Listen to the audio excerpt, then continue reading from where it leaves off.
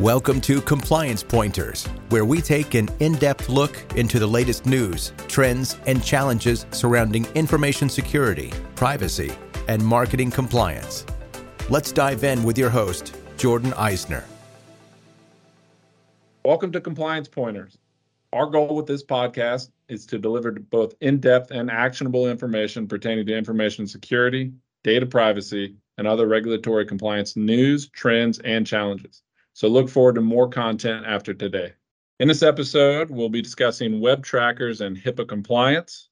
The HHS and FTC issued a bulletin warning that the use of web trackers on websites and apps could result in HIPAA violations. In addition to this episode, we've got a blog post on our website titled, "Does my website need to be HIPAA compliant?" that I'd encourage all of our listeners to check out. So who am I? My name is Jordan Eisner. I'm the VP of Sales at Compliance Point. In a couple of months, I will have been with the organization for 10 years. In that time, I've worked with hundreds of organizations on a variety of regulatory and risk management initiatives. You might be wondering, who's Compliance Point? Compliance Point is a mid-sized consulting firm that specializes in helping organizations scale and reduce risk by maturing their data security and privacy operations. So with me today, I've got Carol Amick. She's Compliance Point's healthcare practice lead and the main HIPAA guru, as I like to call her. Carol, thank you for joining. Thank you. So, Carol, I'm going to let you introduce yourself a little bit, talk about your background. I think it's worth noting for our listeners that you spent time on both the consulting and the client side. But aside from that, why should someone listening consider you an expert on these matters?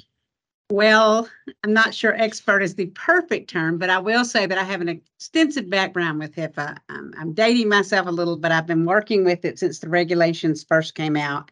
And I have worked as a privacy officer for healthcare providers, post-acute and for acute care providers. And I've also, as Jordan said, done some consulting when I was with one of the big four and before I came over to Compliance Point, helping people comply with these regulations.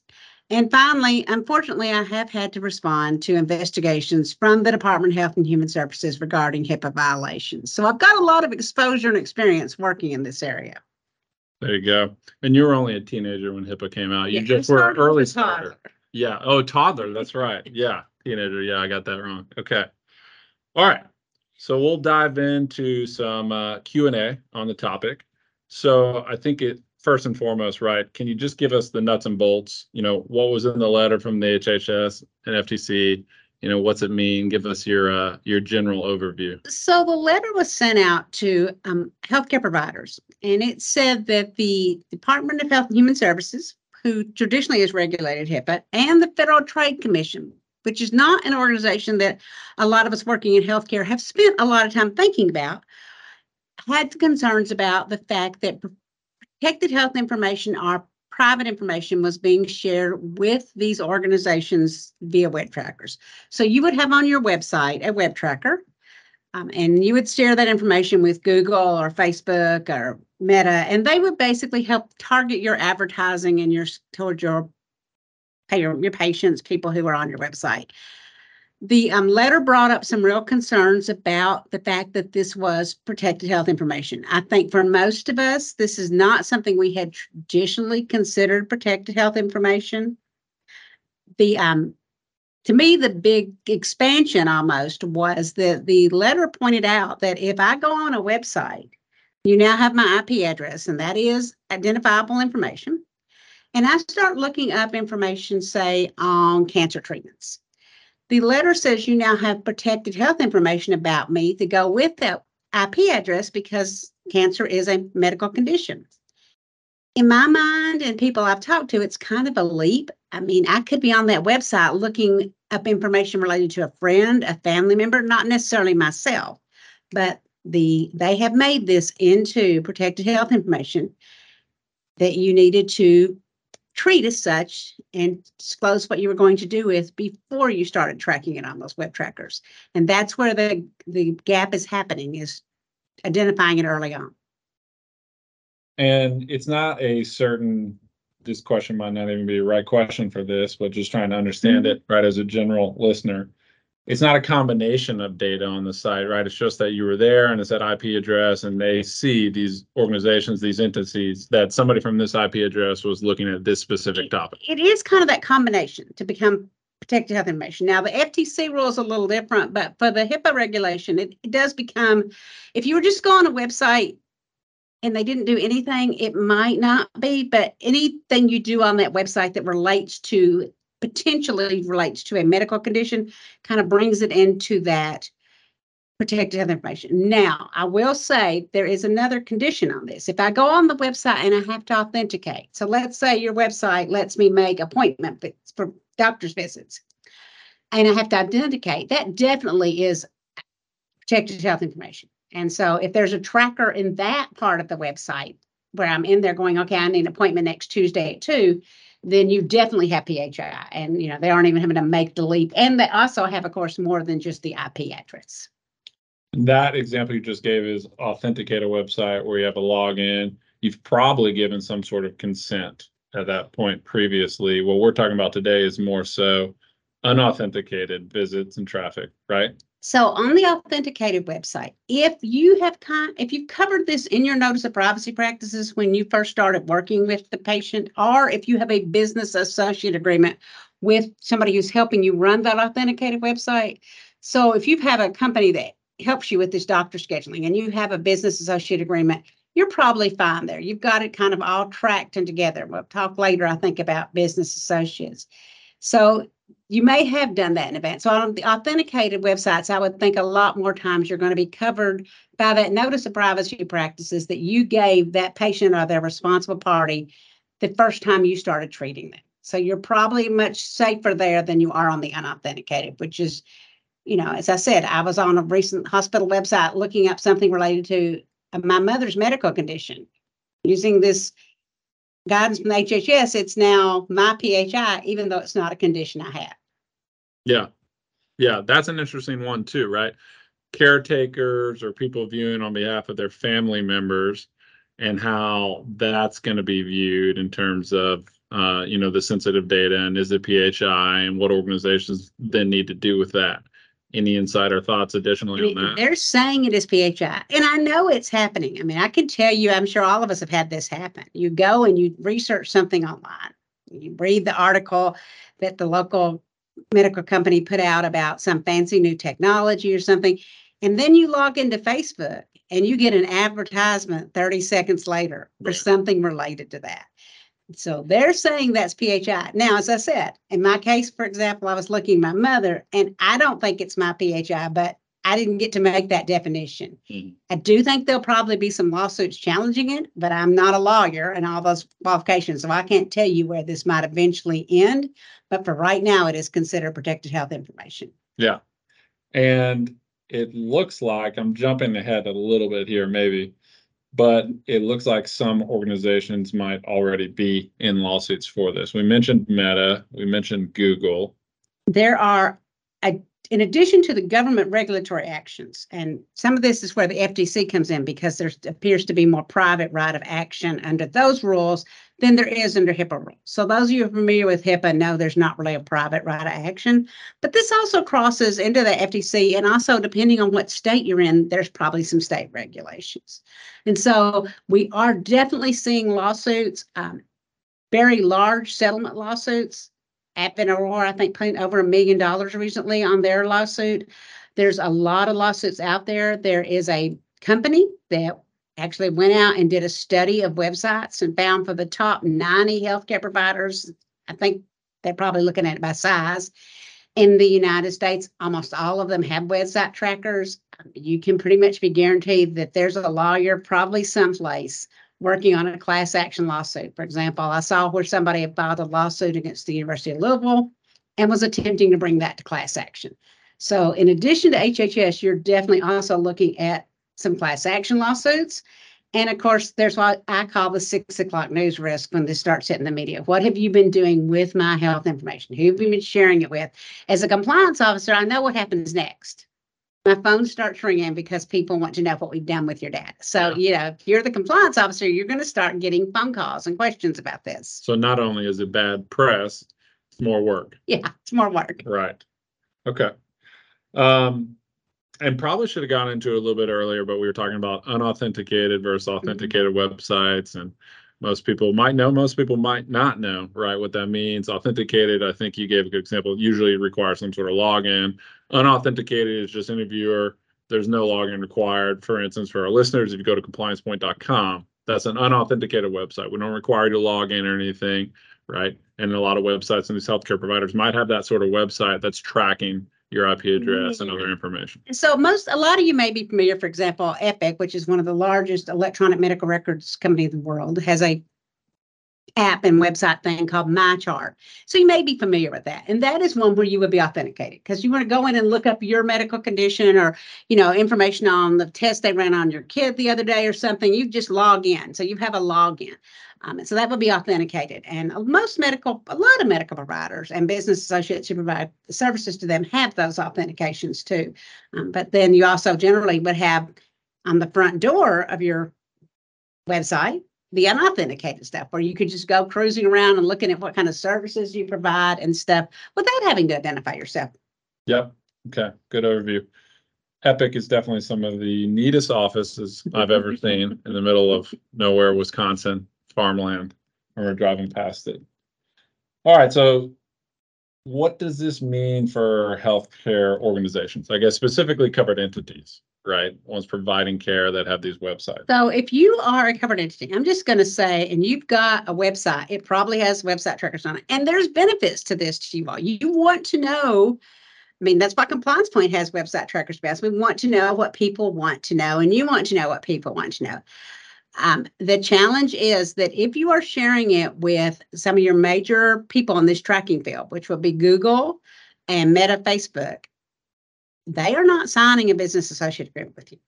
They are taking that data from you as identifiable and working with it. And some of it's they're feeding you information back. Some of it's they're doing stuff with it. I think one of them, and I want to say it's Google, but I may be wrong, has said, well, it's okay because when we get the information, we then de-identify it. If you're a covered entity, you cannot share that data with them identified, even if they are going to de-identify it, unless you have that business associate agreement. Right. And they are not signing that. Now, some of you I know have business associate agreement with Google, for example. If you use their cloud service provider, you have a business associate agreement with them. Keep in mind, they, like a lot of big companies, they have different divisions and areas. So your business associate agreement you've got for your cloud service provider is not going to cover this web tracking technology. Okay. That's a good point. Yeah, and I'm thinking too, just in terms of trying to communicate with a Meta or a Google, right, and talking about realistically getting a BAA in place. Let's not say it's impossible, but that would be very challenging. So what are your options? We have seen some people starting to use more locally developed and controlled website trackers. So they're not going to be using the Googles, the Yahoos, the Facebooks, because the options are not good with that. Now, if you could figure out a way to de-identify it before it leaves your control and goes to theirs, then you can keep using them. My background is not that strong in technology to tell you if that's even feasible, but it would definitely be difficult. Probably very expensive and time consuming. So what I'm hearing from our clients is they're looking at what other technologies can we use besides some of the biggies that will sign agreements with us. Okay. What about mobile applications, right? So mobile applications is interesting. If one of the other initiatives of the Department of Health and Human Services is to give all of us access to our medical records. And so I might have a friend who's developed a great mobile app that's going to protect me. I'm going to use for all my medical record information. I'm going to track all my results. And so I can come to any healthcare provider and say, I want you to give me all my information, and once you send it to Bubba Gump's healthcare application. And you may say to them, are you sure about this? And you're like, yeah, I want it to go there. And that's fine. You, the provider, don't have any obligation to make sure that app is in good shape. The patient is the one who's directing it. You're just giving it to them. It's done. But if you have one, for example, we talked about MyChart a minute ago, they have an app. If you have developed your own kind of in-house app that is you're steering people to, then it does need to comply with the HIPAA regulations. And generally, most of you would be using a business associate to help you do that, a vendor. Mm-hmm. That you do need a business associate agreement with that vendor who's helping you run that app, unless you're completely running it in-house. Okay. So if you've got a vendor, and there are a lot of them out there who are helping you with this kind of thing, helping you marketing it, and they branded it for you. You want to be sure you've got an agreement that makes sure they're doing the right thing with Protect Health information. And so, okay, yeah, that makes sense. And most applications, right? I think, I could be wrong with this, are going to have some sort of authentication layer too, right? Or what about even just downloading the app? Could you then maybe be consenting to the sharing of the data inside that? Is it a little bit more protected than, I guess, an unauthenticated website? I mean, most of these applications, you're going to be have to opt into it. What you don't know, what you need to be, if you're directing your clients and your patients towards an app, you need to make sure that if they're using web tracking with what's going on inside that app, that they are not sharing that data outside of the environment without the appropriate controls. So we're talking your downstream concern. Right. You can't just get me to sign. If I'm your partner, you can't just get me to sign a business associate agreement and assume I'm doing the right thing. You want to ask some questions. Okay. I thought BAAs were fail-safe. And this is kind of off topic, but a couple of years ago, some of you may have heard about a big breach related to a collection agency. The collection agency was collecting for some very large lab companies. I would almost bet the lab companies didn't even know that company had their data. They had an agreement with company X. Company X then shared the data with company Y, and company Y did not have adequate controls. But who paid the fine? Who did the reporting? Who got the bad publicity? It was the big lab companies. Oh, yeah. So, you can kind of pass, the BAA gives you some protection, but if there's a breach, you're going to be the ones dealing with the fallout. And we see that here at Compliance Point, HIPAA, PCI, regulatory compliance everywhere, downstream, vendor management, right? Vicarious liability. Yeah, we spend a lot of time helping our vendors, helping our clients prove to covered entities and others that they are protecting that data, because people are aware of that. Yep. But you do have to keep going downstream. You can't stop just one downstream. You got to ask some questions. And I want to come back to that with the business associates, especially given, a lot of clients we work on that side and where that relates. But one more on the BAA. Mm-hmm. If you don't have a BAA, what should you do? Stop sharing the data. That's step one. Turn it off. Then you're going to have to do a risk assessment. What have you shared? How much have you shared? And you're going to have to start looking into the reporting of that. A risk assessment or a breach assessment? A breach risk assessment. Okay. So basically you're going in, you're saying, okay, what have we shared? Was it PHI under this definition? And, what's next? What are the next steps? I would recommend that you go ahead and look at that and be realistic. This is going to be hard sometimes to figure out too. It's going to take you a little while to figure out what all you've shared. I mean, this is not necessarily, I know that, certain application was breached and the following 50,500 patients were affected. This is going to take you some time to dig through. And then there's even, how do you notify? If all you really have is very limited data, you're probably going to wind up having to do alternative notifications and putting it on your website. And so you probably want to get, your lawyer, legal counsel involved in this pretty early. But I would recommend you do the breach risk assessment and start basing where we are. Obviously, the government is looking. Obviously, private attorneys are looking. This is one of those cases where you want to be ahead and not behind. So just to double down on that, from the healthcare expert, you don't have a BAA right now, and you could be tracking some of this data, IP addresses.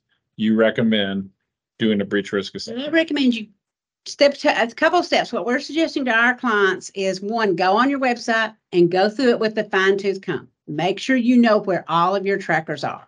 One of the things we've already discovered is there's probably trackers on there that you don't know about unless you've really recently designed it top to bottom. And not just one page, right? All page, not just heavily tracked, but a comprehensive. Not just the homepage. And then go in there and figure out where it was going and what was being sent, and then who was impacted. So it's going to take you a little while to do all that. The only way out of that would be if before you let anybody on your website, you made them agree to your notice of privacy practices, or basically had a confirmation that they had accessed it, available, knew it was available. And you were going to share their data with these vendors. And I know of no one who's ever done that. So, yeah. Okay. Okay. Now, I know I said I was going to ask about the business associates next, and maybe I'm keeping those listeners waiting, but that's a pretty big thing to do that, right? If you figure that out, you don't have the BAA, and you do the breach risk assessment, and you said it's not going to take a little while, right? You know, this is going to take some time. You're talking about engaging internal counsel, maybe even outside counsel. Why should somebody feel they have to do this, right? What sort of enforcement actions, what sort of penalties are organizations facing for this non-compliance? It still seems a little bit, as you said earlier, a leap on some of this, and whether or not it's PHI or a breach. So we are definitely seeing some FTC enforcement. They have definitely Good Health and Better Help. I think it is basically Good RX and Better Help. They have already fined them considerably for sharing this data. So we are definitely seeing FTC enforcement. With the HIPAA rules, the way the government figures out your fines, part of it is your level of cooperation. So if you knew or should have known of a breach and you just ignored it, and they found out about it, you will face more enforcement action from them, higher fines, than if you had said, okay, we had a breach. Once we figured out we weren't in compliance, we stopped, we went back, we did all those things. So you're lessening the risk of what your regulatory enforcement could be once it is found out. And to be honest, if lawyers are filing private action lawsuits, they're kind of driving the Department of Health and Human Services right to you. They're showing the Health and Human Services that you are accessible and at risk of this. And I think by the time the letter we talked about, which was sent out earlier this year, went out, there were already 21 hospitals facing class action lawsuits. So, they know it's out there. If they wouldn't have sent the letter if they weren't planning to enforce it. It's not, they're giving you the warning shot across the bow, so to speak. So I would say that adds almost a step earlier when you talk about what you should do if you don't have a BA. You discovered that you gave the points, stop what you're doing, go through your website with a fine-tooth comb, do a breach risk assessment. And then I think it's important to talk about the importance of documenting all of that, right? Because you just said the fines are going to be worse, right? The enforcement could be worse if you can't showcase that you did all those and you took those steps. So documentation and being able to show that paper trail is very important. Yeah, you want to show your paper trail of what you've done. You want to show your paper trail of who you identified was impacted, and then how did you contact them. And there are requirements laid out in the breach notification rule for notification of affected individuals. I would say, the normal method is U.S. mail. In this case, most of you are going to have to use an alternative method, because I would bet that you may not have postal addresses for a lot of these people. So you're going to have to do, media releases and website notification where you put it on your website. So you're probably looking at, trying to figure out who can you notify the old-fashioned way via U.S. mail, and who are you going to have to notify on alternative methods. In the website, which I'm sure the marketing teams will love. Yeah, right. Okay. All right. So back to the business associates question. What's it mean for them? Right. All this we're talking about, because we've mainly been talking about covered entities here. So if you're a business associate, you signed that agreement and it says you're going to comply with all of the HIPAA regulations. And the HIPAA regulations include related to what you're doing with protected health information on your website. So if you are a business associate of a covered entity, the hospital, and they get directed to your website to learn about features they're providing and stuff, and you're doing website tracking, you've signed this agreement, you've got to make sure you're doing basically the exact same thing the covered entity is doing. Do you have a business associate agreement with that? We're talking about downstream. So if you've signed a business associate agreement, remember that your liability is now to comply with all these regulations. You said you were going to do that. I think a lot of people sign these and don't realize that's what they're getting. And the other thing I would look at right now is, what does it say about you reporting to your covered entity? I think a lot of times I see people get a business associate agreement and the covered entity has said within 24 hours, you're going to notify us about your breach. Having worked some breaches, within 24 hours, most of us are still trying to figure out who's on first, much less have any idea of how big the problem is, what we got. Right. So you probably want to start working with your covered entities now and letting them know what you're doing. I think staying ahead of the curve, letting them know you realize this has come out and you know what's going on, will build you trust, goodwill. When I was at a provider, we had a ransomware with one of our vendors. And the reason they didn't lose us as a customer was day one, honesty, trust upfront. So be as upfront as you can with your covered entities, I would advise, so that they know, okay, we know we're aware of the risk and we're dealing with it, because they're the ones who are going to have to actually report it in most cases to the Department of Health and Human Services. You report it to them and they report it to the Department of Health and Human Services. The truth will set you free. Right. Yeah, we have. Okay. So the business associates and the ones in the middle, they could potentially be in breach of their business associate agreement. If consumers are visiting their website and looking at the services, they could potentially have a PHI breach. And then they also have to worry about their downstream vendors too, if they're sharing some of that tracking information. Yeah. So what are they doing with the data? Where's it going? What happens to it? So they could be of interest for HHS or FTC. Yeah, they could be of interest in losing clients of the covered entities. So if you're a business associate and then you got a vendor that you're using to sign a business associate agreement because it's downstream, then the regulations just keep going down the food chain, so to speak. And the liability doesn't necessarily go with it. No. Right. Okay.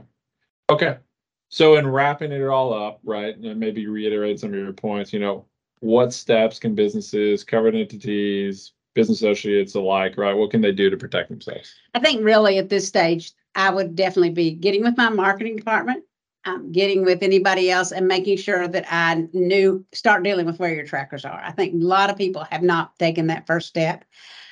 We've talked to a lot of people that we've given advice on, we're giving them, some guidance and helping them with this, but that's your first step. You've got to figure it out.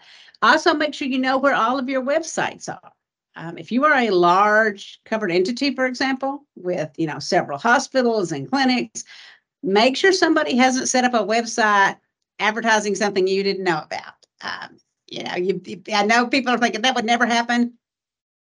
I have found entire departments people didn't know about. So I'm firmly convinced somebody could set up a website without you knowing about it and running it through a lot of marketing departments. So, okay. Yeah.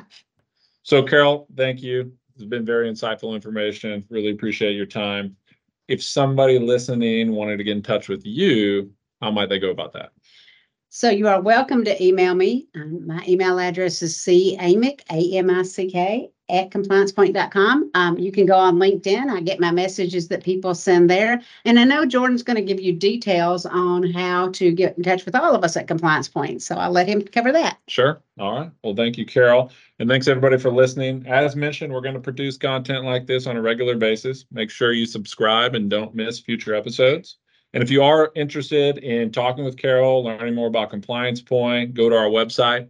We've got contact email addresses on there. In fact, connect@compliancepoint.com is one. You can email that directly, or you can reach out to Carol directly. She gave her email address. You can reach out to me directly, jeisner@compliancepoint.com, or you can message us on LinkedIn. Thank you.